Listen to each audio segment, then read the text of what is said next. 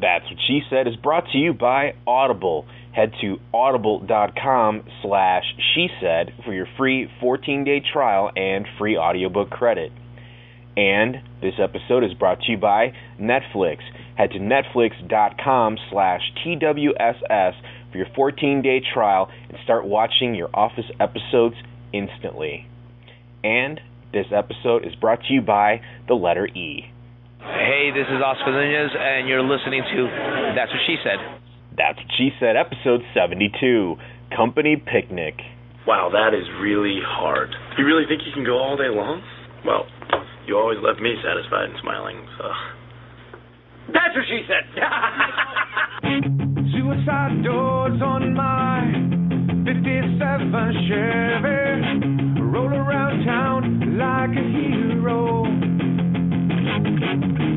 I got you on my mind, just like all the time. Pedal down, nowhere to go.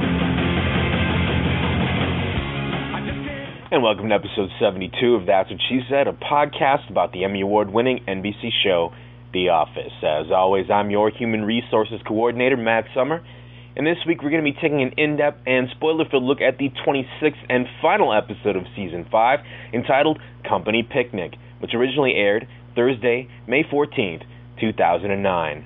Papa Don't Preach. It's time for the annual company picnic, and Michael plans to finally make his move on Soup Snake Holly Flax. Slummed under Mifflin Air? No highly choreographed Indian dance number at the end of this one, I fear. Meanwhile, Rolf rips Angela a new one, Charles Minor hates Jim, still. Pam is surprisingly awesome at sports, Stanley drinks, Phyllis sits, Dwight stalls, and a potential Jambino rears its sure-to-be impossibly cute head. Is it time to strap on the water skis? Office, don't fail me now. Lots to discuss, lots to talk about. Let's head on over to the water cooler. It's a real shame, because studies have shown that more information gets passed through water cooler gossip than through official memos, which puts me at a disadvantage because I bring my own water to work. Why'd you do this? I didn't do it. Oh, the water cooler was brought over here for maintenance. So what do you guys hear? What's the scuttlebutt? Hello, baby! So, joining me at the water cooler again this week is our traveling salesman, my dear friend, the curmudgeon Kevin Crossman. How's it going? Oh, Matt, the old comedy team is back together. But before we start, I have one question to ask you. How many shows need to be hurt by pregnancy storylines before we learn a valuable lesson? 1, 2, 3, No, 4? wait, hear me out. 5? Oh, geez. Yeah, here we are, Kevin. Season finale, of course. Company Picnic, and it ties up a lot of loose threads from the beginning of the season with Michael and Holly. We get a little bit of resolution, well, not really, but a return of Charles Minor back to the show after a few episodes. And we end with the obligatory season cliffhanger. And before we get into talking about the cliffhanger, Kevin, I want to say a few things. First, I think this episode had one of the best cold opens, I think, ever of the season, of the series.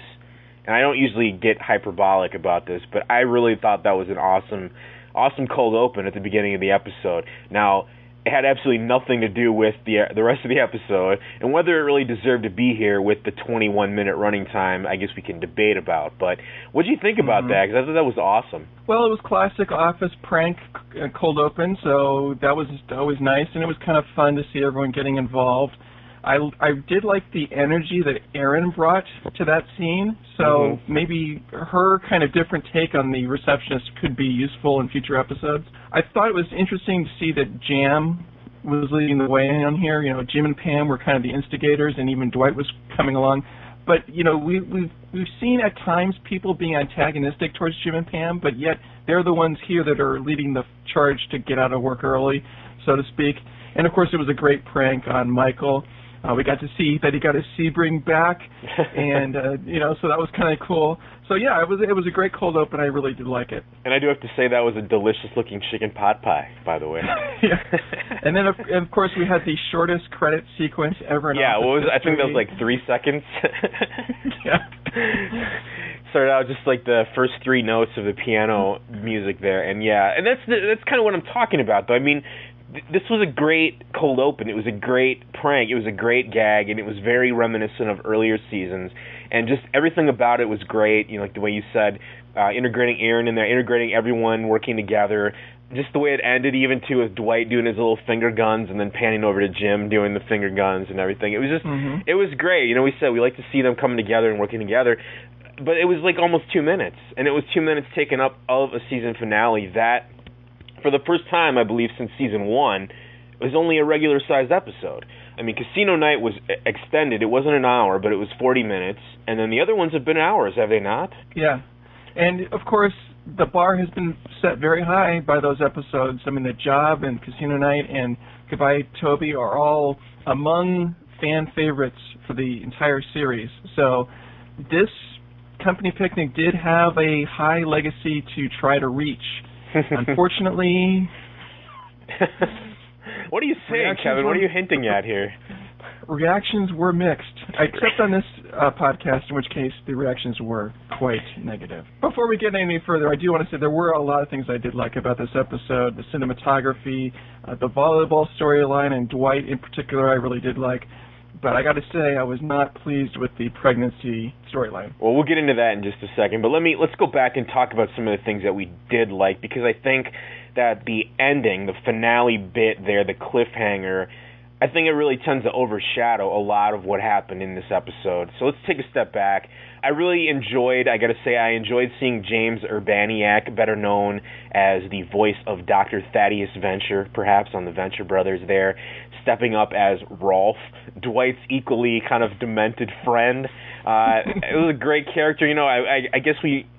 You know, you could maybe say, well, we've already seen, like, Mose and some of the other wacky stuff in there, but he was sort of like Dwight's equal, and it was kind of fun to see him in there, although I'm not too thrilled with the return of the Duangela romance, I guess.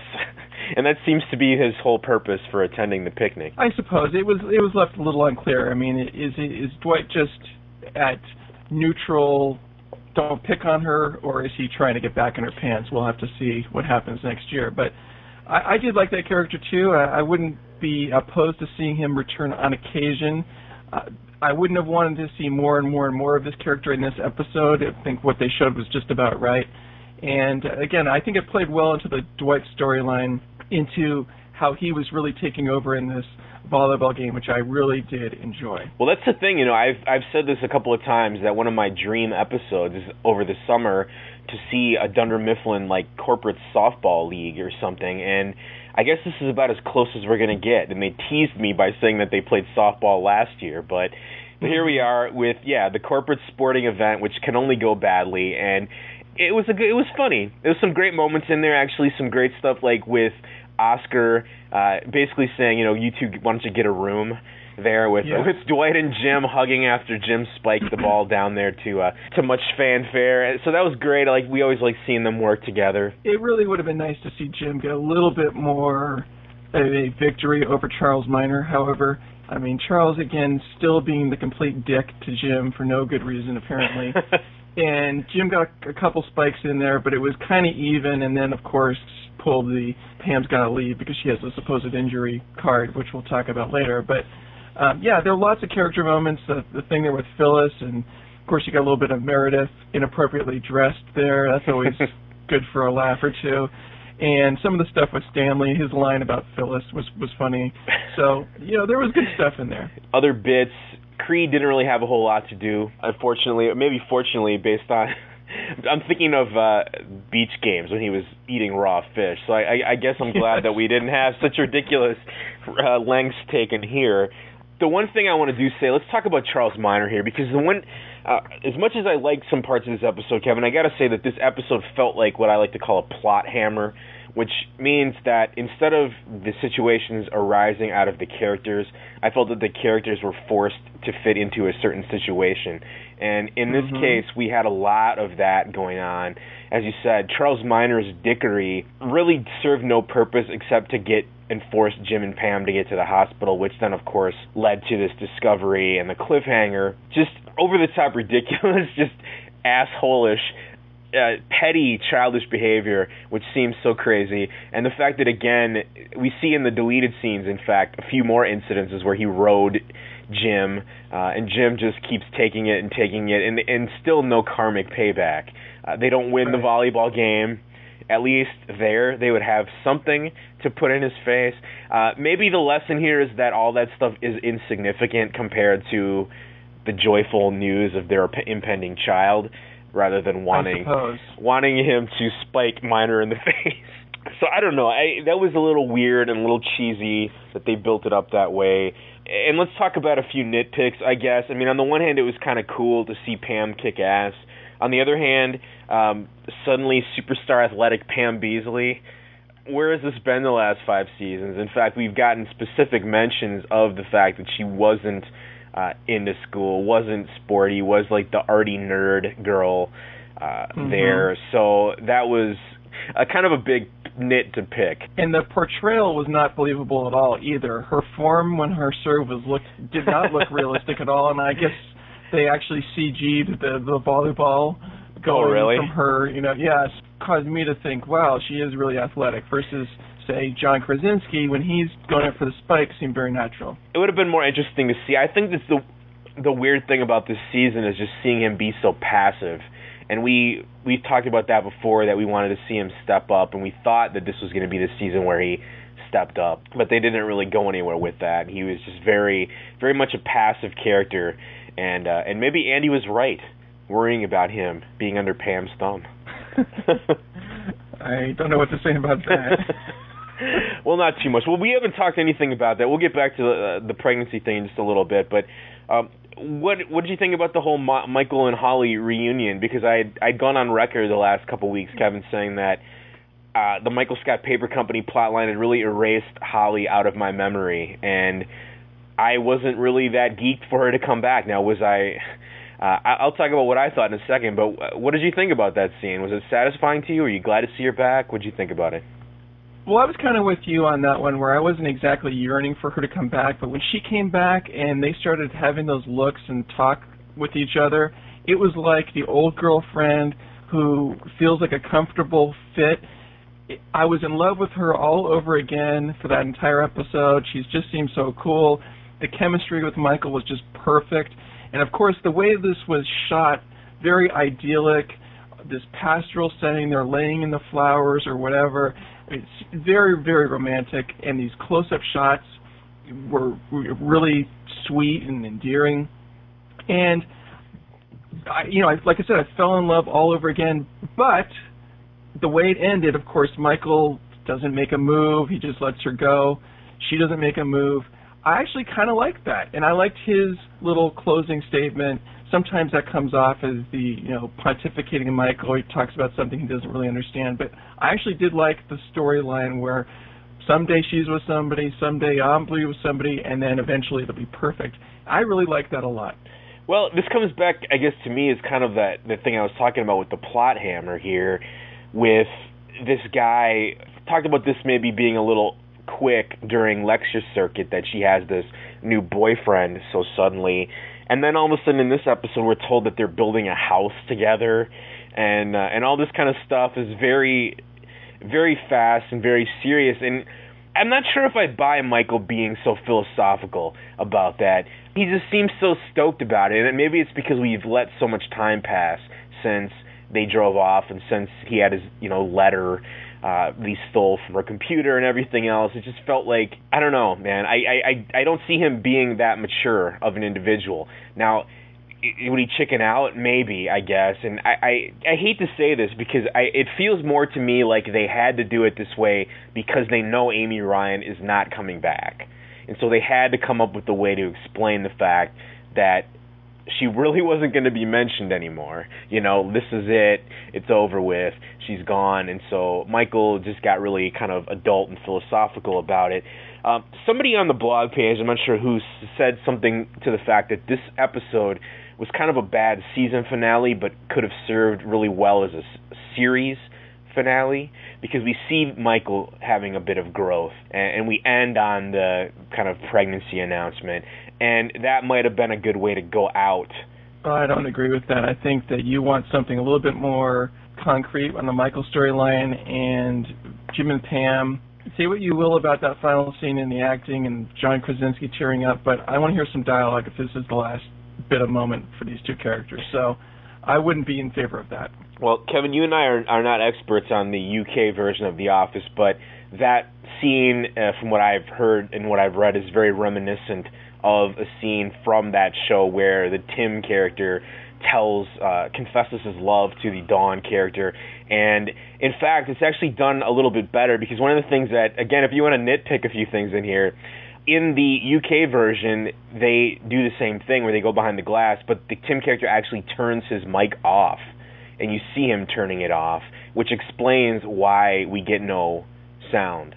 Don't tell me that Jim and Pam weren't mic'd to be out there in the middle of playing volleyball, and suddenly they don't have any mics on inside the the waiting room. They played around that with Holly in the Crime Aid episode, if you recall, but I guess not deemed important in this case. No, I think that's a sloppy edit by the producers, because you should have seen that.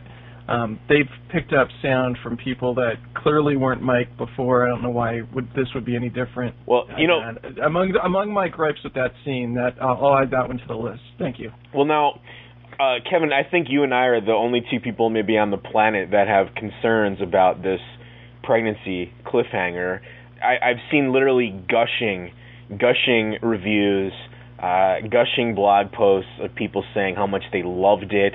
It was wonderful and emotional and teary-eyed, and they sold it so well, and it was so wonderful to see them so happy about this. I don't know, man. I gotta say, I teared up during Casino Night, I guess. I kind of got a little dust in my eye during The Job. Absolutely. Last season, not really that emotional, I guess, but I was just so excited about Goodbye Toby, and it was so fun. And this just, I don't know, man, it just didn't hit me. It didn't hit me, and I think maybe that's why I'm a little concerned. We talked about this on the blog page, and I mentioned this kind of half facetiously, asking that question, has the show jumped the shark? One of the signs of jumping the shark is adding a baby to a show, and like with having the two love interests get together, I mean, that's another kind of traditional jumping the shark warning sign, and they kind of, the Office writers dealt with that well enough. It's certainly not as exciting as it was back when they were kind of pining for each other, but, the show didn't die by having them get together. What are we so concerned about here with the baby? Well, for one thing, there's not a long track record of shows that improved after the baby came, and we can look at Mad About You as a perfect example. Or even a show like Friends, which the quality, I thought, throughout its series really was very high, even to the end.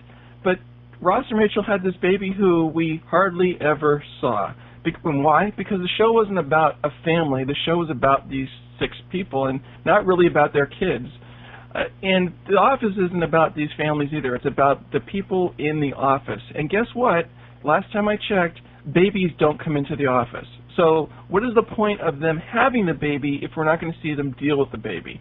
What are they going to turn the Michael Scott Paper Company into a little daycare center? Yeah, that's a good idea. I'm sure they're going to go for that too. Bring in, Jan's baby, she'll come back. Yeah, I mean, it's crazy. Shows do not improve with the addition of these babies. And you know what? This whole season, you can go back to the That's What She Said archives. I've been in love with Jim throughout this season. I've been in love with Pam throughout this season. I like these characters. I have enjoyed a lot of the jam moments that you sometimes haven't in recent episodes, but I do not like this turn of events at all. I'm very disappointed with the writers of The Office. We were completely set up for great character growth with Pam turning into a salesman. That would be a great new challenge. Lots of opportunity for her to grow as a character. We've been talking all season about Jim getting to grow a pair, finally, maybe. And there's a lot of opportunity for him to grow as a character, too, in the office where it belongs. I don't understand what this baby thing adds. And it's not some sort of stupid, it has to be a wedding first or something like that. I just don't want to see them have a baby. It's not going to add good, funny, office-related content. The highlight of this season wasn't anything to do with personalized. It was the Office Michael Scott Paper Company battle.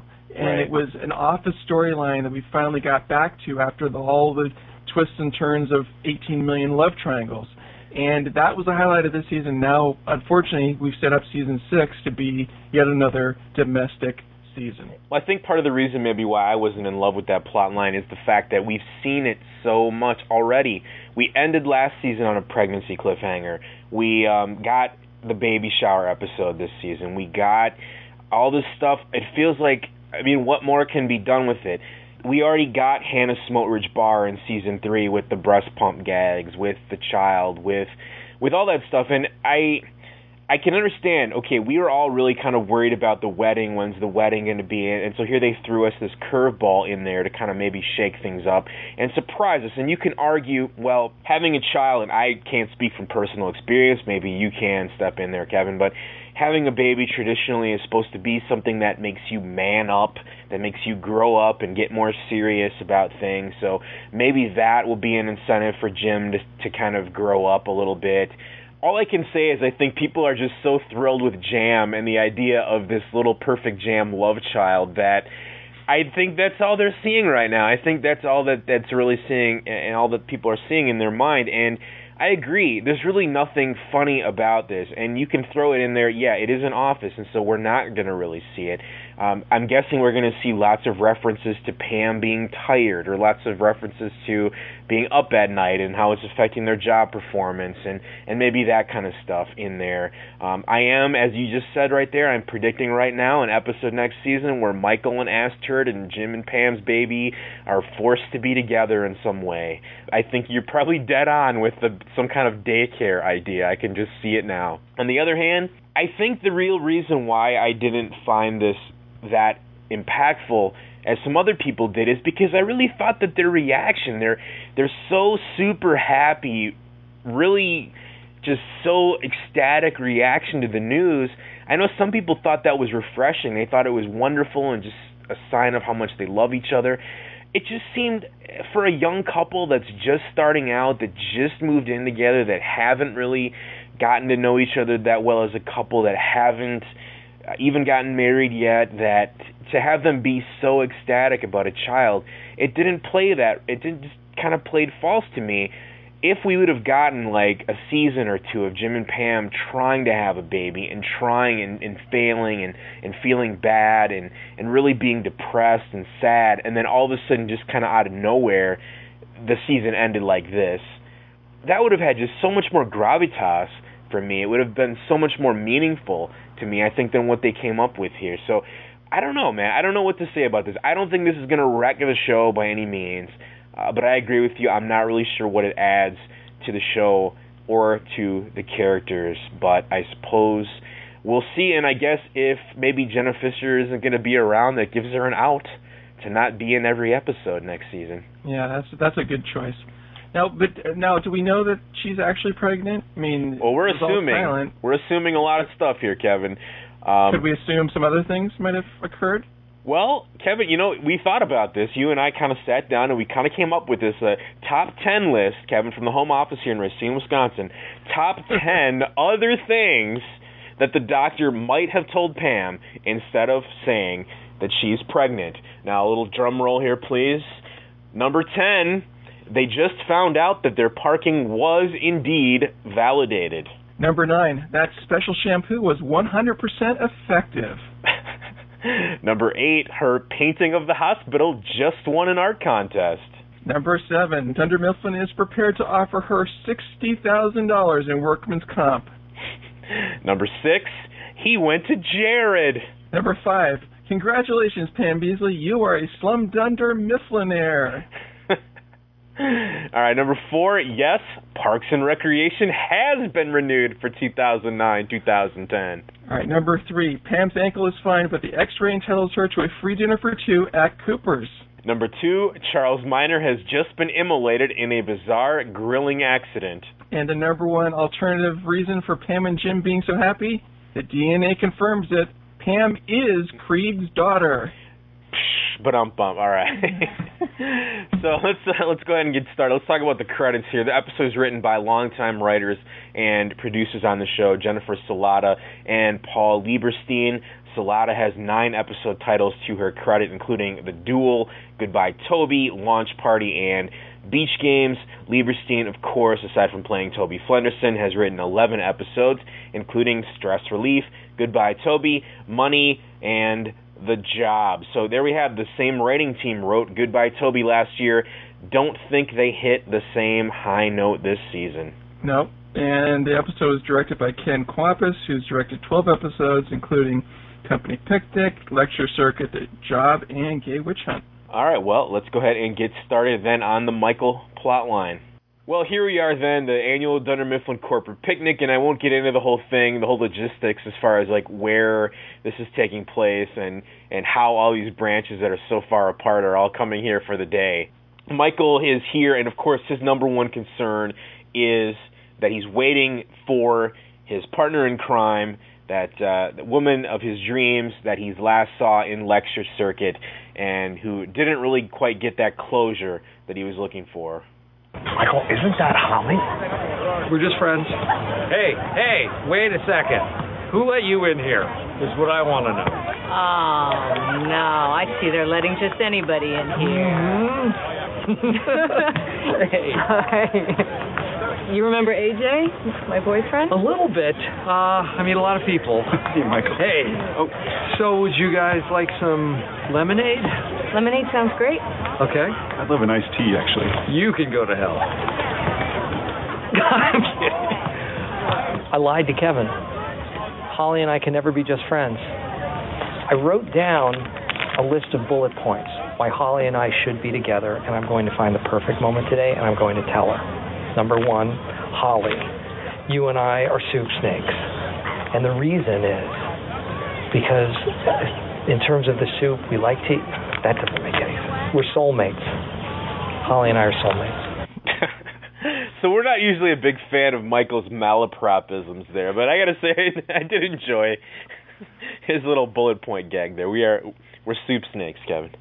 That was pretty funny. And I thought it was interesting. Holly likes lemonade, but AJ wants iced tea, so it's an illustration of how AJ not quite on the same page as Michael as it is with Holly. Exactly. And of course, this guy looks exactly like Steve Carell, doesn't he? I mean, very similar features. So. Well, I thought that. I think it's a bit of a reach for me, actually. But this is the thing about this AJ guy is we don't understand why he likes her or why she likes him. He's not an interesting guy. He seems like Michael is, if they're so perfect together, he's not like that at all, or we've never seen him like that at all. And I think the real. Well, I'll save this to the end, but I think kind of the real weakness of his plotline here is that Michael really has no reason to give her up. If he loved her, if he saw how much she loved him, I could see him being maybe magnanimous and saying, I'll let her be. But, yeah, AJ's got nothing. And I like how he just kind of continuously underhandedly rips on him during the course of the scene. You can go to hell. I'm just kidding. And then we'll play this in a second here, a little bit later, what he said. How he gets to him in a second there. So, there's a setup, and we haven't seen him since Lecture Circuit, and it really, we got to say that it hasn't been that long since Lecture Circuit. What could it be? Possibly a month, a few months? It hasn't been that long, but Michael hasn't been in contact. Well, no, he has, because he says he emailed her, but obviously they haven't gotten any personal information, so he wants to catch up with the loving couple and see what they've been up to. What is up with you two, Holly? Not much. We're designing a house. Cool. For who? For us. I'm designing a chair. It's part of your pants. Sit down, you're supported. I remember your chair pants idea. I like that. Put me down for a pair. I'm a size 34 waist. All right, Fatty. I will do it. You know what? We should actually rehearse. Okay. You guys are really going to do this? Bet your fat ass we are. Well, in his infinite wisdom, David Wallace has authorized us to put on a little presentation about the history of Dunder Mifflin. Yep. The old comedy team is back together again. That's right. Have you heard the news? Extra, read all about it. Newspapers for sale. And Michael, of course, one beat a little too slow there with the rest of the flow. lecture circuit was probably in the January timeframe based on the timeline, because remember we had Blood Drive. Right, and it was winter, it was cold. So if this is May, that is more like 5 or 6 months maybe. So I guess there's been enough time here. But I think it's interesting that she didn't mention the house, but AJ was right on there, Johnny on the spot. Oh yeah, we're building a house. So again, I get a sense from her that she doesn't want to explain too much about what's happening, or she's not sure or something. And maybe that gives us a sense. We didn't get a great insight into what was in her head this episode. Right, and I guess that's another part of the problem, is that maybe that's why Michael chickened out. Maybe it wasn't him just being a gentleman. Maybe he just didn't have the balls to have her say no to him. And at least this way, the hope is still there. She certainly seems like she's back in the old form, just kind of goofing around and enjoying their chocolates. Like you said, they're sitting there laying down in the flowers and the grass, eating the chocolate-dipped strawberries. And how could she not possibly know that he still had feelings for her in this weird, awkward situation? It just, like I said, it felt more like, hey, we have to write this actress off the show than a natural progression here. But let's not get too distracted. So like you said, man, here they are. They have this nice chemistry. It was nice to see them again. Just her laugh and the way that they interact with each other is perfect. And I really enjoy Amy Ryan's portrayal as that character. And I guess I missed her. As much as I said I didn't care about her, seeing her again here really made me kind of miss her again, and now miss her even more that we won't be seeing her in the future. Well, never say never, I guess, but not anywhere as a regular cast member. Yeah, unfortunately. No Toby firing this year. Dang. I know, you were pimping that as a theory that you thought he was going down, but I was hoping against hope on that one. Drats. All right, well, so there they are, as we said. They're laying out on the grass. They're all by themselves in a little secluded glade. And, what are we going to do? So what do you have planned for us today? What? Do you have a script for the sketch, or? We could do a movie sort of thing. We could do Back to the Future. Oh. We have to convince Dunder and Mifflin to go back in time, fix their parents. Could we get a DeLorean? Jaws. They swim in the ocean and they terrorize the whole community. Oh. Dunder.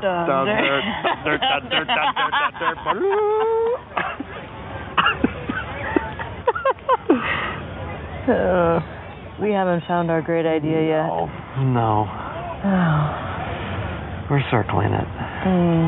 That's a great line. I really like that line there by Michael. We're circling it. Of course, this makes for lousy audio, Kevin. There's a lot of really long pauses and soulful looks and stuff going on there, and it was really building the tension.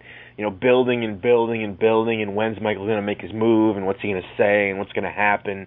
And I thought that was a really nice line. Like I said, for once, he's actually a little on the ball as far as what's happening. Oh, very poetic. We're circling it. I think that's good metaphor there. And I liked some of the ideas for the sketch. I had, honestly, very high expectations for the sketch based on the previous history of these two characters. It's a big Were those expectations met, Kevin? Well, let's let David Wallace introduce the scene for us here. Welcome to the 43rd Annual Company Picnic, everybody. Thanks for being here. Now, a couple of employees have volunteered to entertain us with a song. It's a sketch now. Okay, introducing Scranton's Michael Scott performing with Nashua's Holly Flax. And now, Slum Dunder Mifflinaire! For $100, where did Dunder meet Mifflin? I'm thinking. I'm going to say tour of Dartmouth College. That is correct! How did you know that? I was there! I was a tour guide at Dartmouth College. No! I usually don't enjoy the theater, but this is delightful. That, like you said, man, this was classic Office, awkward, excruciating, not funny, quote-unquote, humor. And I can't stop laughing when they do that fake electrocution thing with the microphone. I actually really laugh every time I see that, but the rest of this was so just, oh my goodness. It was the epitome of the awkward humor. Well, there was a good payoff for me at the end, but leading up here, it was not good, and we'll talk maybe more later in the episode here about Slumdog Millionaire, the original movie, but which I haven't seen yet. So maybe some of those jokes went over my head. But I did really love the Stanley line there. Maybe he had something special in his lemonade or something. Maybe I should have had some of that special stuff in that lemonade, and I would have thought this episode was delightful, too. What, Kevin, you don't watch The Office drunk? We have to communicate on this more. So yeah, I wanted more of whatever he was drinking, but so that was a funny line. He was the only guy apparently in that entire gigantic crowd who loved what they were doing, and I can't say I was with him. Well, I don't think he was enjoying the jokes. More enjoying Michael fail, I think, but that's good old Stanley for you. So there they go. They continue on with their Slumdog Millionaire, I guess parody is the word. Although, yeah, a little lacking in humor. They continue on here, and we can argue about this. We'll talk about this after we play the clip. But Michael, in his sketch, inadvertently lets slip some very, very troubling news. The economic downturn has been difficult recently, forcing the closures of both Camden and Yonkers, to be followed soon by what other branch? For $500,000. Is it A, Scranton? B, Buffalo? C, Utica? Or D, Toothbrush? I will say B, Buffalo. Final answer. That is correct! What is he talking about? How did you know that? David Wallace told me! David, is this true? Okay, everyone, we're at picnic today. Are we losing our jobs or not, David? They didn't know? I guess not. I'm sorry, this certainly wasn't the time or the place to announce this sort of thing, but there have been talks about closing the Buffalo branch. And? We're closing the Buffalo branch. You gotta be kidding me! I like that little kind of double take line there by David Wallace at the end. That was kind of funny. Kevin, I hate to toot my own horn, how I am, but did you catch my cameo there in the crowd? No, I didn't. Matt, were you in there somewhere? Yeah, I was in the Utica branch when they shifted over to that. No, of course, let's just mention this right here. That's What She Said gets no respect or love from the Office producers, unlike a certain Jenny Tan, otherwise known as Tanster from Office Tally, who was right there front and center in the Buffalo shirt as part of that scene there. So congratulations to her. I imagine that would have been a very, very fun experience, and I would have given my left nut to be there, Kevin, but alas, they did not come calling. Well, yes, that's true. Congratulations to the Office Tally, and I think that was a great way to end that segment. Of course, what was Wallace thinking, telling Michael any special secret information? I mean, exactly. You got to blame Michael in some respects, but honestly, you have to blame Wallace on this one because he should know Michael well enough by now to not give Michael any super secret information. But I thought the reaction there by that guy in Buffalo, we're the best branch. I mean, come on, are you kidding me? And just the whole way it went down, and some of the comments later, this was awkward, but in a really funny, awkward way. Well, speaking of that obnoxious Buffalo guy, according to Wikipedia, at least anyway, that guy, if his reactions seem maybe a little over the top, he was played by a Conan O'Brien writer and actor, so he might be used to playing things a little broad. And in fact, if you watch the deleted scenes, he has a scene in there where he basically has an Andy Bernard-style meltdown on the volleyball court. So you can get more obnoxious Buffalo guy if you want to click on the deleted scenes. I also really liked how at the end they did the bow and then the cut to commercial was just classic, and that definitely got me rolling into the commercial there. But this begs the question, I think, how many branches does Dunder Mifflin have left? If they've got 3 branches closed, then this is going to be Scranton going to be the last one? Well, they're still profitable. They'll never be closed. I think they laid that in there.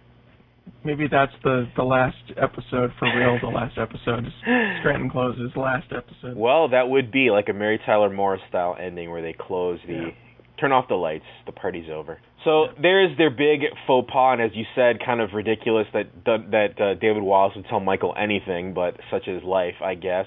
And, you know, Michael and Holly both kind of realize they screwed up and have that kind of final heart-to-heart talk where, Kevin, will he finally make a move? Will he say it? Probably shouldn't have mentioned Buffalo. How do you think it went before the Buffalo thing? I think it went well. I think it was good. There weren't any laughs. No, that was a tough audience. Yeah, but we wrote it specifically for this audience. Believe me, I have seen a lot of tough audiences in my time, and that was one of them. Well, I'm glad we did it. Me too. We have a lot of good material for next year's sketch. I can't wait. What'd you think? I loved it. You know, there's a part near the end that seemed like that went on a little long, but... Well, you guys should hit the road before I close down another branch. Okay, so good to see you. Good to see you. I didn't find the perfect moment because I think that today was about just having today. And I think that we are one of those couples with a long story when people ask how we found each other. I will see her every now and then, and maybe one year she'll be with somebody, and the next year I'll be with somebody, and it's going to take a long time, and then it's perfect. I'm in no rush. So there he is, Michael, suddenly the guy who was so desperate for love that he looked for a chair model, is in no rush. So we've actually seen a lot of growth from him. Whether that has been shown on the screen, I don't know. But I'll leave it to you to decide. Now, what did you think about that final scene? I know you said you liked it. Michael, the Zen master. I thought it was great. Like I said, I really did like that. I even liked how they shot that last conversation between the two of them. It looked very much like a romantic comedy, the way it was put together, and the way she said, I loved it. I was almost welling up there, like, for him to go in there for the kiss, but alas, not to be had. And I really liked the line, I'm in no rush. I wish they would have applied this line to another storyline in this episode. But I think that does explain kind of where Michael's head is at. And like you were saying, he has grown a lot, matured a lot. He'll always be a certain type of character, but like you said, maybe he's not going to fall in love with pictures of women in catalogs. Yeah, I hope we might see that, although I don't know. Like I said, I'm not really sure he's earned this maturity this season, at least not on screen. But it'll be interesting to see if they carry that through next year. I really, really don't want him to be hooking up with Jan again. That's all I got to say about that. Hallelujah. All right, let's go ahead and get into the rest of the Office plot line. We follow, of course, Jim and Pam as our two main leads as they are arriving for the picnic, and they're usually the snarky ones, of course, and definitely not too keen on the new picnic. All right, you ready for this? Yeah, we walk around, everyone sees our faces, and we leave, right? Yeah. Okay. Wait, should I have left the car running? Oh, don't get us wrong. We like picnics. Come on, who doesn't like a picnic? Tell them what happened last year. I had this huge spider in my baseball mitt. No, the guy who hit on me. Oh, right, some drunk guy hit on Pam last year. Said he was grabbing her for balance. Yeah, you don't grab these for balance. I'm going to say 30. 40. Insect repellent, which we clearly need, reduces the effectiveness of SPF. Good point, but I thought of that already. Combination SPF repellent. Whoa. Homemade? Of course. You think the EPA would ever allow that much DEET? Rolf is my best friend. We met in a shoe store. I heard him asking for a shoe that could increase his speed and not leave any tracks. Yeah, Rolf is an interesting guy. I think if he was really Dwight's best friend, we should have seen him before now, or maybe Dwight's just never had a friend until recently or something like that. Well, he might have just met him. Yeah. And I like the Pam stuff there with the guy, last year, you don't grab these for balance. It's always a good reference. Well, it's kind of funny how, of course, Jim gives her a look like, sure you do. And she gave him, again, another stare down and wiped the smirk off of his face. So Andy's right, man. Pam is browbeating him. So this next scene, then, we get a little bit of scenes here. Pam and Jim showing up. We talked about the Michael stuff. We see the rest of the office. They're getting really heatedly involved in a intercorporate volleyball game with the winner to play the corporate team. And, of course, Kevin's shirts to be purchased at NBC.com if you are so inclined. They're getting set up, and it's kind of a continuation on the earlier episode where we saw Andy kind of wanting to make a move on Aaron. He kind of steps in to Dwight to work his little manager magic and put the two of them next to each other, and unfortunately doesn't work out quite as Andy would like. What is up with you two? Listen up, everyone. I've gone over this lineup very carefully. We cannot forget the humiliation we suffered last year at the softball game with Jim's whole spider in the mitt incident, right? Aaron, back row. Ryan, you move up a row. Brumigo. You think you could put Aaron on my row? Why? I don't understand. Wait a minute. I get it. You want her to set you up so you can spike it. I tell you what, I'm going to do you one better. I'm going to put you next to Phyllis. She's the best setter on the team. That's sly dog. Not what I meant. So that's kind of a funny bit, and Dwight, of course, being clueless to sexual innuendo, which would have played a little bit better if he wasn't just 3 weeks ago talking to Andy about a little bit of blood rushing to his penis over Aaron. So you'd think he'd maybe be a little more clued in on this whole thing. But that's the thing with Dwight, like we've talked about this season, he goes in these really diverse directions. Sometimes he's Michael's lapdog, sometimes he's trying to organize a coup against Michael. He becomes a character that the writers can kind of mold one way or the other. And like you were saying, one week he's totally hot for Aaron, next week he's completely clueless. She's there, bending over in her shorts. So, that's all right. I'm willing to let that go. And it's nice to see Andy trying to do something. And, of course, there's a volleyball game. There's always a chance for someone to lose their temper. Yes, and what better place to lose your temper than a game, and what better person to be there than Mr. Anger Management himself, Andrew Bernard. Now, that as they're playing along, of course, it starts to break down. Dwight is the one that's the leader. He's the one that's in charge, and he starts to freak out because everyone is kind of crapping out on him and letting him down. And Phyllis, despite the fact that he said she was the best setter of anyone, lets him down most of all. Phyllis, why are you sitting on the ground? We've been out here for a while. I don't need this. Okay, hey, Pam, how you doing? Hey, do you know if you're right-handed or left-handed? Or do you even know? What hand do you use to answer the phone? Back off, Dwight. What?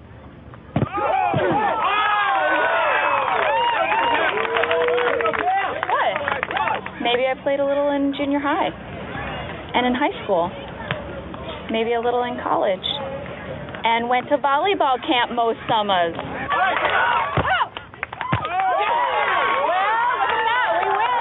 We advance to the next round. Oh, Lord in heaven. Had to be part of the group. So another good Stanley line in there. the guy watching from the sidelines mocking everyone else. Good old Stanley. Well, I think that was a rib against Phyllis, which is always appropriate. I just that was funny. The line, the way she delivered the line was really excellent, and then he just was laughing. He had his wife there too, which is cool. So, yeah, I like this volleyball storyline. Although, again, as we pointed out, not believable when it comes to Pam, but. Yeah, rewriting history as we go along, I suppose. That would have been something that you think would have come up previously. But it fits the plot, Kevin. The plot hammer has struck, leading inexorably to the hospital at the end. I also like the line from Charles Minor, must be nice to get a rest from all your rest. Well, that's the stuff that's so bizarre in here. Like, we talked about this, and I don't have that in the clips, but yeah, he rips on Jim 2 or 3 times, like you just said there, and all this stuff. And it's kind of funny because we never saw David Wallace really stick up for Jim. We never saw him get any kind of karmic payback for this. And here he is again, basically just giving Jim shit. Kind of like Rolf. Rolf kind of played the Greek chorus, I guess, to Angela's whorishness during this episode. And he had a few good lines in here. The one thing I got to say, I did enjoy those lines, Kevin, but if you remember, I was one of the people here that was complaining about the fact that there was no Angela payback when it happened, it kind of struck me as really weird that after like 10 episodes of them not even mentioning it, suddenly they're here and Rolf is ripping on Angela and calling her a slut and a whore and everything else. I mean, did that not bother you at all? Did that not come up at all? I mean, it was a funny line. There were some good lines, and it was good to see her get shot down, but it just seemed kind of weird all of a sudden to come out of nowhere with this. Well, like I said earlier, if this is the closure to the antagonism and then we're back to kind of neutral territory, then this was fine. And this is the kind of closure we kind of tend to expect to get on a season finale. So if that's what this means, fine. If it means a rekindling of the old flame for next season, not really what I'm looking for. All right, well, let's take a listen to that then, what I like to refer to as a collection of Rolf's greatest hits. Ow, my ankle! What happened? I twisted it. You weren't even moving. I can play. Is there a Meredith here? Yeah! Man in! Rolf, did you not hear me? I don't hear cheaters, tramps, or women who break my friend's heart. Nicely done. We're still going to crush you, though. Yes, we are. You suckers are going down. They're going to wipe their asses with your serves. Piss all over your faces. Okay, Rolf. That's true. This reminds me of the ATAR convention last fall. Oh, yeah, with Bernie and Ephraim. That was hilarious. Really, really funny. Really funny. 6 to 6. It's a nail biter. Oh, Kevin! Now it's 7-6, or is that too much accounting for you? Here's an accounting question for you. What does one fiancé plus one lover equal? Answer, one whore. Okay, knock it off, Rolf. What? She's sitting there casting Rolf, aspersions. please. No, wait a minute. I am asking nicely. Wait, you don't Rolf, mean that. Leave it alone. So there we are, a few good singers in there, of course, the things that Dwight didn't say, or that anyone said up until now. And as you said, I guess, we're setting the stage. Angela, Dwight comes to her rescue, and so we get the little appreciative look again, which, dude, I'm saying they're going to do it again. They're going to rekindle it. They're going to do it. I'm sure they are. But, maybe this was also a lesson for Jim. Maybe he should have gone for a little bit more of the wiping in the ass and pissing in the face. Advice there from Rolf. So that was really disturbing, I gotta say. Now, what did you think? Did you enjoy that scene there between the two HR luminaries, Flenderson and Kendall from corporate? That was funny. It was a good callback, and that was hilarious. That was hilarious. Yeah, it really was. Maybe that sounded like you and I, our reaction to this episode. Good Lord. All right, well, here's where everything kind of starts to avalanche down towards the ending, the finale here with leading to the hospital. They're playing volleyball against corporate. They defeat all the other teams. Here they are. Pam, in her volleyball prowess, is destroying the corporate team. And, well, unfortunately, she has a bit of a fall. Maybe we shouldn't play due to the circumstances. Right. People need volleyball now more than ever. How do you figure? Because if we don't play, then the other team wins. Dwight's right. Corporate deserves to get its ass kicked. Let's do this. I got it! Pam! You all right? Yeah. No, I'm fine. Sure? Yes. Hey, whoa. You want to get that looked at? No, it's fine. Just give me a second. I don't know. This is a company picnic, so technically that is a company injury, Safest thing to do is get that examined, right, David? Yeah. All right. You know what? You're just trying to get rid of our best player. Oh, Jim, you're putting a volleyball game in front of your fiance's health. No. I tell you what. I spotted a small hospital a few kilometers south of here. Get her back as soon as possible. I'll stall them. I guess that's it for you, Jim. All right. You know what? Let's do it. We'll be back. Oh, man, I'm so mad that Pam got hurt.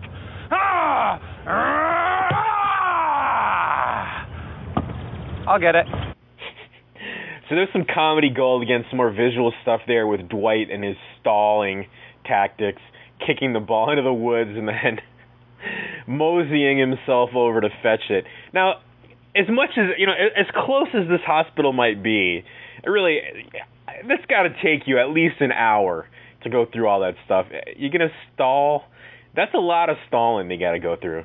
Well, and I guess there was some reference to don't put the subs in later in the episode, where if you came out of the game, you couldn't come back in later or something, or I don't know exactly what that was all about. But yeah, the stalling thing was funny. The Dwight stuff was super funny with the stalling. But again, Charles Miner being a dick here. Now, Matt, we talked a couple weeks ago about that movie Obsessed. That he was the star. Idris Elba was the star of, and I got to tell you, I caught that movie this week. Watching that guy squirm like Jim has been squirming this past season was just great. So that's definitely a film worth checking out. Yeah, so I'm gonna have to pay my $6 to get my karmic payback, apparently, on Charles Miner. No, you can wait for it to come out on Netflix. But we'll talk about that later. But I really like this stuff. The volleyball game. I just wish they hadn't tried, like you were saying earlier, to force the whole Pam has to leave thing. Yeah, so there we go. They're off and they're gone and they're on their way to the hospital. Dwight and Rolf are sitting there. They show them playing patty cake or something. For a while, everyone is getting kind of frustrated and flustered, and Dwight keeps calling Jim to check and see just how long it will be. Yeah, she's with the nurse right now, so you'll have to stall a little longer. Dwight, I don't know. Think of something. To be safe, we should do an x-ray. How long will that take? Well, it shouldn't be too bad. It's a slow day. So, no other radiation this year, no metal plates, no chance you're pregnant. I'm sorry, can we just hurry this up? I've got a game to get back to. Oh, good, because my next question was, do you have a game to get back to? Dwight, come on now. It's time to put in the subs. Yeah, it looks like Pam won't make it back. Okay, fine. All right. Hey, come on. Except you know what? It's not fine. How many people need to get hurt before we learn a valuable lesson? 1, 2, 3, 4. Dwight. No, hear me out. 5, 6. Dwight. 7. Can I finish, please? Okay. 8. Oh, Dwight, we're so close. Just buy us a few more minutes. Well, they just called me in for an update, so I'll call you right back. Okay, great.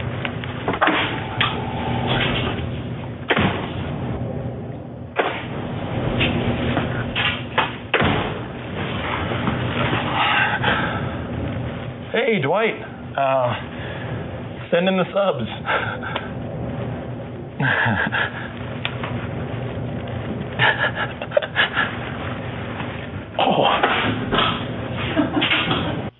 Man, the smiles beamed around the world, Kevin. I got to say that. Not our favorite scene. I guess he says admirably acted. I thought it was just a little. I know people love this. I know that they're crying. I know that they think this is the greatest scene of the show, maybe ever. It just didn't work for me. It didn't seem earned. It wasn't ready. I don't think it was ready for this to happen.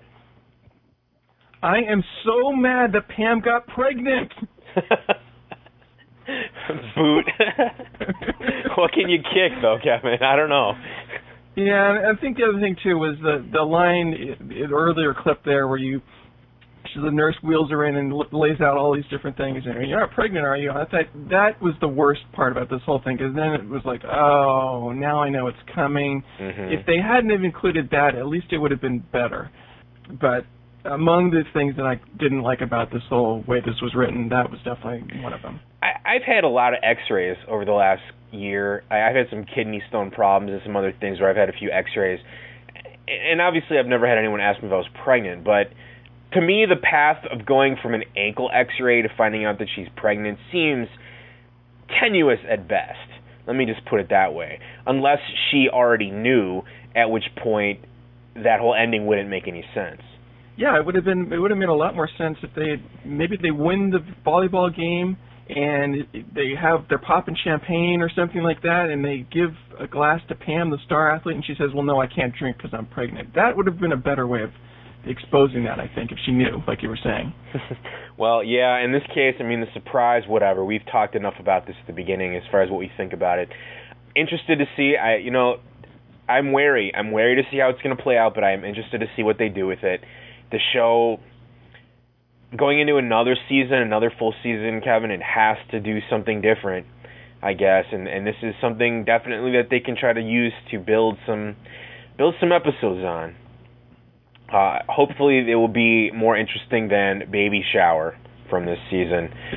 Right. Well, and then we never get to find out, in the episode anyway, who wins the game. Kind of a bummer. Well, we don't, but we do find that out in the deleted scenes, in fact. We do go back to see that the subs were placed and that Scranton has lost, mostly because they just don't care. Everyone else gave up and we're tired of playing. So, the end. Yet again, no justice for Jim and Charles there. Well, Kevin, so that brings us to the close of another season. That makes the third complete season that we've done here on That's What She Said. Any overall thoughts on Season 5 before we move on? I know, again, a lot of people I've seen talking about how they thought this was a great season, a very solid season compared to some of the other ones in the past. Of course, to borrow a term from Film Spotting, I think we got to put Season 2 in the penalty box. We're not going to talk about that. Everyone knows Season 2 is the best, so let's just not even go there. But how does Season 5 stack up for you? What did you think about that season? Well, I think Season 5 was a very, very solid season, not without its typical peaks and valleys that you get on any series, and there definitely were some valleys. I think the issue for me, to borrow another phrase from Film Spotting, the conclusion of the season really is very important. And when you go back to Season 2 or Season 3 or even Season 4, the last bit is very, very important. And to me, because I'm bummed out on this pregnancy thing, it's got a little bit of a bad taste in my mouth. And I know other people really like the pregnancy thing. I hear what you're saying, but you're completely wrong. It's kind of the phrase from Film Spotting. But overall, I really did like Season 5. I really liked the Michael Scott Paper Company stuff. I really liked the Holly stuff. That really worked for me. I liked that we got a little bit more Daryl this season, which was great. So, and I did like the Pam stuff, too. So, overall, a very good season. Obviously not quite up to Season 2 for him, but right up there with Season 3 and 4 in my mind. Like a lot of the episodes this season, actually, it has moments of brilliance, also with some other moments that I wasn't too thrilled with. The Holly stuff at the beginning of the year, that was very strong, but the Pam and Art School plotline, that just felt like it went nowhere. Then we kind of muddled around in the middle of the season until we got into the Michael Scott Paper Company plotline, where that was just through the roof. Love that whole thing. We've talked about that enough. And then we've kind of got these last 3 episodes that sort of ended on a bit of a weird note. This one was okay as a finale. We talked about the last 2 episodes before this, Cafe Disco and Casual Friday, as being rather sort of weak episodes. So it's kind of, like a roller coaster, man. High highs, low lows, and so I'm a little mixed. I really did enjoy it. I think overall it stands up. I do think it stands up a little bit better than Season 3. And Season 4 being cut off, we'll never exactly know what that could have achieved. But, I do have to say I did enjoy the season despite some of those lows, and looking forward to seeing how they spin this out next season. Well, Kevin, that brings us to the section of the show where we talk about our sponsors. And once again this week, we are brought to you by Audible.com, and they're offering for our listeners a free audiobook credit for signing up. This is a 2-week trial. You sign up, you get 1 free audiobook credit. Keep in mind, though, that some longer books can be more than 1 credit. So, but if you go for one of those longer books, then you get that discount. You get that 1 credit for free. So if it's 3 credits, you only have to pay for 2 credits. If it's only 1 credit, hey, then you're out. Nothing. You can cancel at any time. A couple of things we mentioned this last time. There are a few things on there. You can download all the seasons of the Ricky Gervais podcast for free. Under that deal, you can also download the audio from the 2007 interview with the Office cast at the Paley Festival. So there's a couple of things to keep in mind if you haven't listened to those already. Thousands and thousands of different downloads, audiobook downloads for you to put onto your iPod or other listening device. I actually just saw that they have support for Zune players, and they just released an Audible program for BlackBerries this last week. So you have no excuse. If you like audio entertainment, if that stretch of That's What She Said, no episodes is getting you down, then head on over to Audible and check it out. That is audible.com/she said. And we're also sponsored this week by Netflix, which is a great service where you can rent DVDs by mail and also watch thousands of shows instantly. You can get a 2-week free trial by going to netflix.com/TWSS.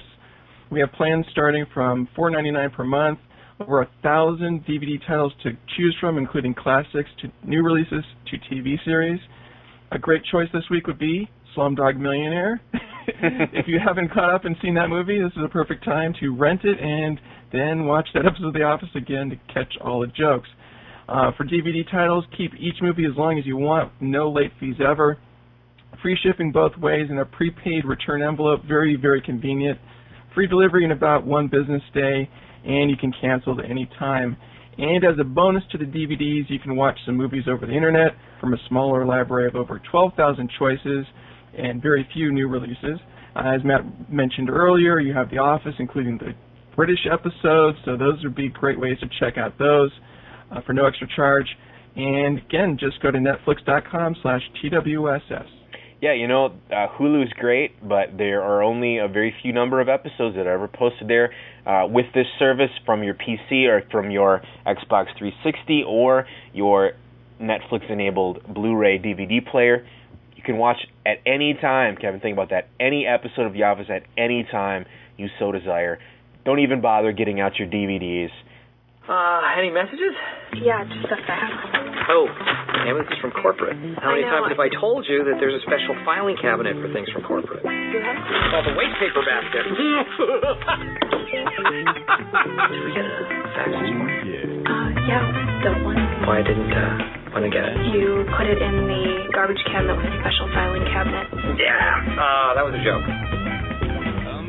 All right, well, Kevin, that is the season finale, but The Office still lives on, at least for 2 more weeks anyway. The new webisode series, Blackmail, has debuted on May 7th. The second episode aired on the 14th, and then we still have episodes on the 21st and the 28th to look forward to. Now, you can check those out either at Hulu.com or on NBC.com. The series was directed by B.J. Novak, written by the Outburst writers Jonathan Hughes and Nate Fetterman. And the first episode deals with Creed blackmailing Oscar. The second episode, Creed and Andy.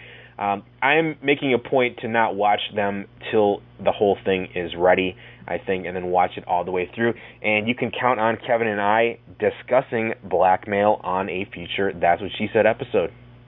All right, NBC announced that The Office will keep its 9 p.m. time slot next season. It will air opposite Grey's Anatomy, CSI, and Fringe. And the rest of the NBC Thursday lineup is, at 8 p.m., the SNL Weekend Update Thursday during the fall, and then Community after the fall. That's a new show with Joel McHale from The Soup.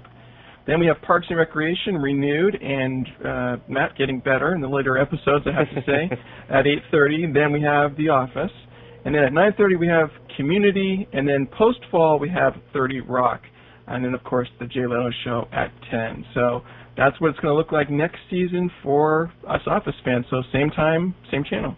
All right, and speaking of Parks and Recreation, Kevin, I know that a lot of fans are very split on that show.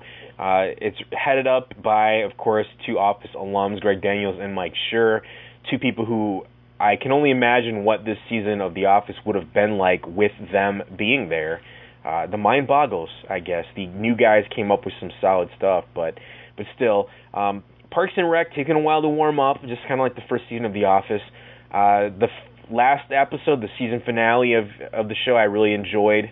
Good feel to it. The last episode you said you thought was kind of finding its voice, and you were excited to see it. Now, we threw this up there on the blog page, and so I'll put this out there to our listeners. Here, one of the things that Kevin and I are thinking of doing during the summer is a Parks and Recreation pilot episode review, as we do here with The Office Reviews, and then perhaps discuss all the other episodes. We don't intend to do every episode, I don't believe. We don't intend to make this into a podcast on a show that you're not a fan of, but we do think it's worthwhile. And we have gotten some feedback, people wanting our response, so I think that we might fit that in sometime this summer. But we'll do a mix of that and some retro episodes as time permits during the summer. Exactly. All right, well, NBC, as I mentioned, of course, is, yes, selling those corporate picnic T-shirts. I don't know if they have them for all the branches. I saw on their page the one for Scranton and the black ones from corporate. So head on over there if you are interested in an interesting summer souvenir. I really like when NBC does these little tie-ins. It's very, very good. Great way to get involved with the show. So another way you can get involved with The Office is the That's What She Said podcast listeners group on Facebook. So if you're a Facebook fan, check out that. You can also follow our official That's What She Said Twitter feed at twitter.com/TWSS podcast. And speaking of Twitter, you can now follow Ryan on Twitter. Now, we doubt that BJ Novak is running this himself, but a new foe for the I Am Kelly Fierce Twitter profile has arrived. Ryan Howard is available at twitter.com/very_angelic. And the RYAN in the middle there is capitalized, so that's how you get Ryan out of it. Gotcha. So, I'm not a big fan of the fake tweets, I guess, the people tweeting as their characters. So I'm not really going to be looking at that very closely, but you can check that out if you are so inclined. And a few other ones you can follow if you want to follow Kevin or I, our personal accounts, and find out information such as what we had for lunch, what we're doing on our vacation, and what we think of California's same-sex marriage laws. You can follow Kevin at twitter.com/Kevin Crossman or me at twitter.com/SummerMatt. There are also a few other Office personalities on Twitter, so head to NBC.com/The Office, and they have a listing there of all of those accounts. Right, we haven't done cast blogs in a while, Matt, but we've got a couple of good ones here that I wanted to highlight. Mindy Kaling's blog, ThingsThatIBoughtThatILove.com. She has fashion advice for summer teas and also Charlotte Ronson dresses. Now, Matt, I know this is not your favorite website, but for some of our other listeners, that might be something to check out if you want to learn more about the insider look at fashion from a Hollywood celebrity. Rainn Wilson, of course, is prolific on Twitter, and we don't go through every one of his Twitters, but this was a pretty fun one. He twittered, "Flying to New York City today. Wonder who I'll sit by. What's the weirdest celeb you've ever sat near?" And then he twittered a little bit later, "Sitting next to the incredibly lovely Melanie Griffith. She's watching me Twitter. Perv. Dustin Hoffman, a.k.a. D-Hoff, is in front of me." And then later on he twittered, "Dustin Hoffman gave me this gum." And you can see a picture at rain.posterous.com. So, Matt, the last time I sat on the flight, I did not sit next to a couple Oscar winners. But I guess when you're Rainn Wilson, I think his perspective might be a bit skewed, perhaps. He also has been pimping pretty hard his website, soulpancake.com, these last few weeks. So if you're interested in some philosophical, religious sort of discussion, go check that out as well.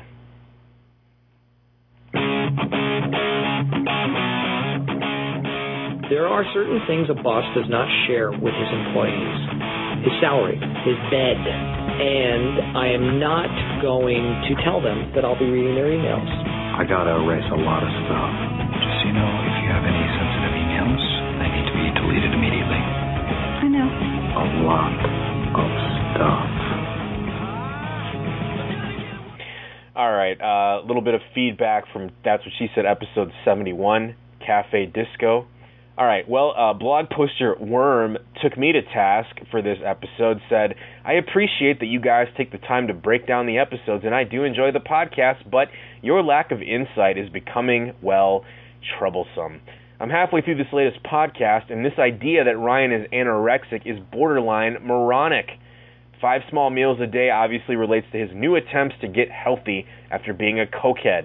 But more importantly, his reference to control is all about his life as a temp under Michael. You guys do a great job with production and summary and discussion, but when it comes to analysis, Kevin, it is a disaster." Well, I didn't read it that way, Matt, and you did, but I know that you weren't alone in that analysis. Well, that's true, and I mean, nothing against Worm here. You can think about me whatever you want. If you want to think I'm a moron, so be it. There's only so many hours of the day to listen to podcasts.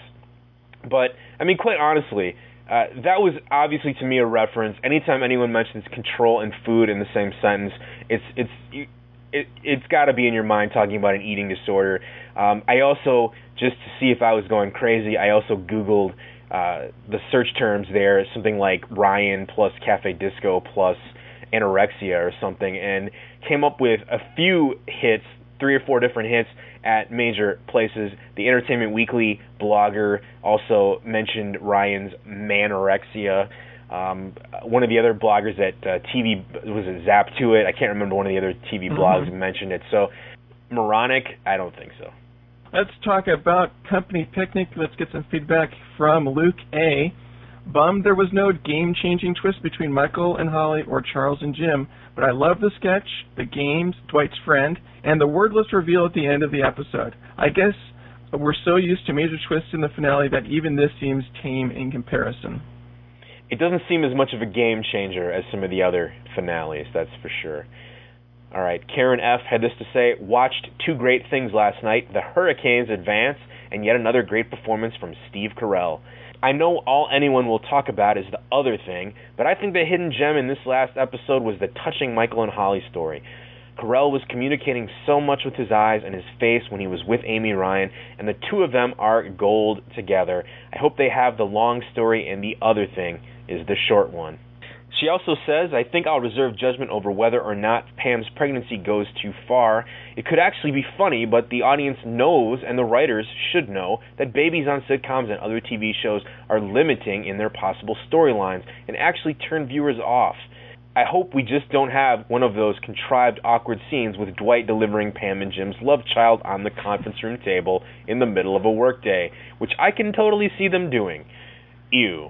Well, anybody that butters up a watermelon, Kevin, I suppose they will go there. Yeah, and I'm sure the Schrutes are known for their birthing skills. I can see that talking head coming a mile away. Well, Rachel wrote, I loved Michael in this episode. If Steve Carell doesn't at least get an Emmy nom, if not the Emmy, he is being robbed. He was brilliant, and I want the office crew to chain Amy Ryan to their set and make her never leave. Holly and Michael are too perfect for each other. Matt, I agreed with you and thought that Holly would seem like a distant memory, but her and Michael immediately clicked back in. When they were practicing, I wanted so badly for Michael to lean in and kiss her, but I think the way things played out was even better. He got to spend time with Holly, and he had some good personal growth. Well, that makes me shed a tear almost. That's analysis by Rachel there. Yeah, it was very well said. All right, well, Mallory had this to say via email. The cliffhanger, while very predictable, was incredibly heart-touching. I love Jim's reaction. The beautiful euphoria and bliss on his face was beautifully acted. That's the draw to the Jam storyline, how truly and completely he loves her. There isn't a second of horror, worry, panic, i.e. that commitment-phobic guy that every sitcom thinks is so funny. His reaction, while shocked, was happiness, pride, and true excitement. It was refreshing, the exact reaction any woman would want from a man she loved at a time like that. It made me fall in love with Jam all over again. I felt that the relationship as strongly as I did in Casino Night and was glad that the writers made such a euphoric, magical moment for those characters. So, Kevin, there is one of those people who is very unlike us, very unlike you and I in our take on that episode, thought it was wonderful and magical and beautiful. And I don't know, to me the appeal of the Jim and Pam love affair is not that they're perfect for each other and that they have just this wonderful, fantastical love for each other. I think it's grown. I mean, at the beginning, the Jim and Pam thing was about unattainable love. Jim was the everyman, the kind of schlubby little guy who, even though he looked like a supermodel, couldn't get the girl that he liked. And we dealt with his heartbreak, and it was just one heartbreak after another. When they finally got together, you know, when Casino Night happened, it was just so magic. That, to me, was magical. That brought them together. Then, of course, they separated them. They played a bunch of games with them during Season 3. And I was almost gone. I almost lost it there. But then they recaptured it in The Job. I really enjoyed that. Again, thought that was very heartwarming. Actually did feel a tear in my eye there. Last year, not so much. Once they got together, there's really no tension with that. We get the Jan thing, and I don't know. I'm still not sold. That's not why I love Jim and Pam, I guess. Everyone has their own take on the characters. But, I'm interested in seeing it. I'm not really that in love with the whole Jam thing anymore, but they're interesting characters, and I'm interested to see how this plays out. Yeah, I want to see them grow as people more than just seeing them be a couple, I think. But, that's what she said. We are here to present both sides, and Michelle also wrote via email, I'm a huge fan of the podcast. It definitely brightens my walk to and from the subway. All in all, I think it was a fantastic episode. I didn't realize that I missed Holly until she came back, and I saw how good she is with Michael. Their skit cracked me up. Well, I think she's one of the only people that it did, but I did laugh at the torture scenes. Regarding the last scene with Jim and Pam, I thought it was excellent. Granted, I think it's a little early for them to have a baby, but I thought it was a very realistic scene, and I bought it. I trust the writers to integrate it into the show. Jim and Jenna did some of their best acting ever in that episode. And I talked a little bit earlier about the acting. I don't know that I trust the writers, however. Well, after this season, I think they've earned a little bit of trust, but we'll see what happens with that. Just to go back a little bit to what Mallory said in her email before, the thing of Jim being so ecstatic, that's one thing, I guess, but would Pam really realistically be that so excited about this? I mean, she's worked all season. She worked so hard to get a new job and to get herself respected and everything. And wouldn't she have some doubts? Wouldn't she be a little taken aback by all this? I think there's so utter perfect joy is the thing that maybe really didn't sell me on the scene. Well, I would say that they've presented Pam in many cases as your typical I want to have kids and I want to be a mom type of thing, not so much the career-oriented person who just, career at all costs, kind of like Jan was early in the series. So in that respect, I do buy her being happy about pregnant, especially when it's, Jim's baby and not Ryan's or something like that. Okay, Matt R. had this to say, hopefully they are either screwing with us and it's something other than a baby, or they write Pam off the show, a la Jan, because that's the only way The Office will weather a child. I'm willing to embrace Aaron as the new Pam after this steamer of a finale. So, obviously a bit more along the lines of our opinion, I guess, there, Kevin. Well, the hits keep coming on that regard. Steve S. wrote, that's it? That's how they ended the entire season? Really? WTF, man. W the friggin' F. Well, what can you really say about that? Well, I think let's end on a little bit of a lighthearted note here. We talked a lot about jumping the shark. This is a reference, of course, to the Happy Days episode where Fonzie jumped the shark. It was the epitome of a show going downhill. Well, let's get some feedback on Jump the Shark. Christine wrote, sorry guys, Jump the Shark doesn't work anymore. It's all about nuking the fridge from the new Indiana Jones movie. All right, Alex sarcastically said, the term jumping the shark has jumped the shark. Garu wrote, I think it should be called a Cousin Oliver, not Jump the Shark. I like that. Well, actually, see, the thing is with that Gru's comment there is that Cousin Oliver is a subcategory of Jumping the Shark. Jumping the Shark has many things to look at, and one of the things on the list is a birth. So that's one of them. Another thing on the list is They Did It, which is where two characters with the show is based on their chemistry not being together finally get together, a la Moonlighting or Cheers, for example. And one of the other categories is then called the Cousin Oliver, and that's, of course, a reference to the Brady Bunch with the stupid Cousin Oliver character, with having Leonardo DiCaprio come on Growing Pains, with, I don't know, I guess maybe George Clooney on Facts of Life. Anytime they add a new character kind of out of the blue to a well-established show in its later years, that is another symbol of possible shark jumpitude. So Kaiser Soze, though, ended it off with a very Office-appropriate comment there. He said, yeah, let's not use the term jump the shark. Let's go with lick the cat. That is the email of the week. All right, Kevin. Well, that is going to do it for us for another season there, putting the capper in Season 5. Join us in, well, I don't know, guys, in some number of random weeks for Episode 72. I'm getting on to finals period here at work and summer vacation, so I'm a little less inclined to produce the That's What She Said episodes, but we will definitely try to get at least one episode per month here during June, July, August, and September before the new season picks up. Well, send any comments or constructive compliments or death threats to twsspodcast@gmail.com and visit the show blog page at twsspodcast.com. If you have a chance, please leave positive feedback on iTunes and spread the word in the various The Office-related forums. Every little bit helps. Music for the episode is provided by the Podshow Podsafe Music Network. Check it out at music.podshow.com.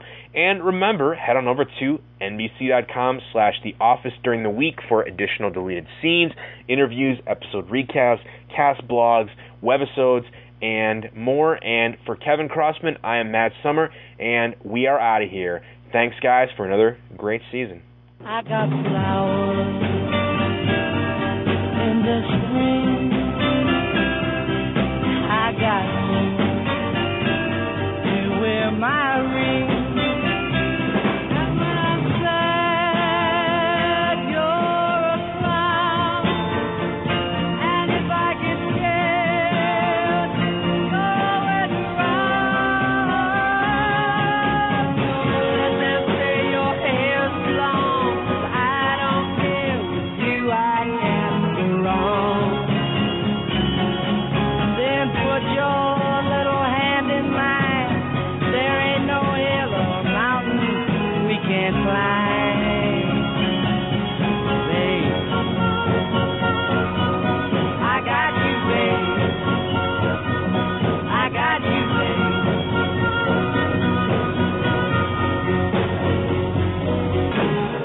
I got you, babe.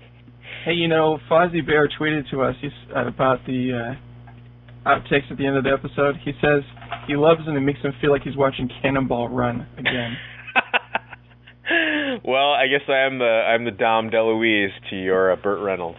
Hello, baby. And God bless you, Big Bopper, wherever you may be. Jim and Pam, of course, more than happy once again to be at the picnic. Michael, isn't that Holly? God damn it. We're just friends. Hey, wait a second. All right, you ready for this? Yeah, we walk around, everyone sees our faces, and we leave, right? Yeah. Tell them what happened last year. I had this huge... All right. Well, God, that is just a massive clusterfuck. I'm sorry, hold on a second. Are we doing Michael or Office? Yeah, Michael. I don't know why I set that up that way. Okay. It's stupid. Okay. Whatever. Let's just stop and restart this.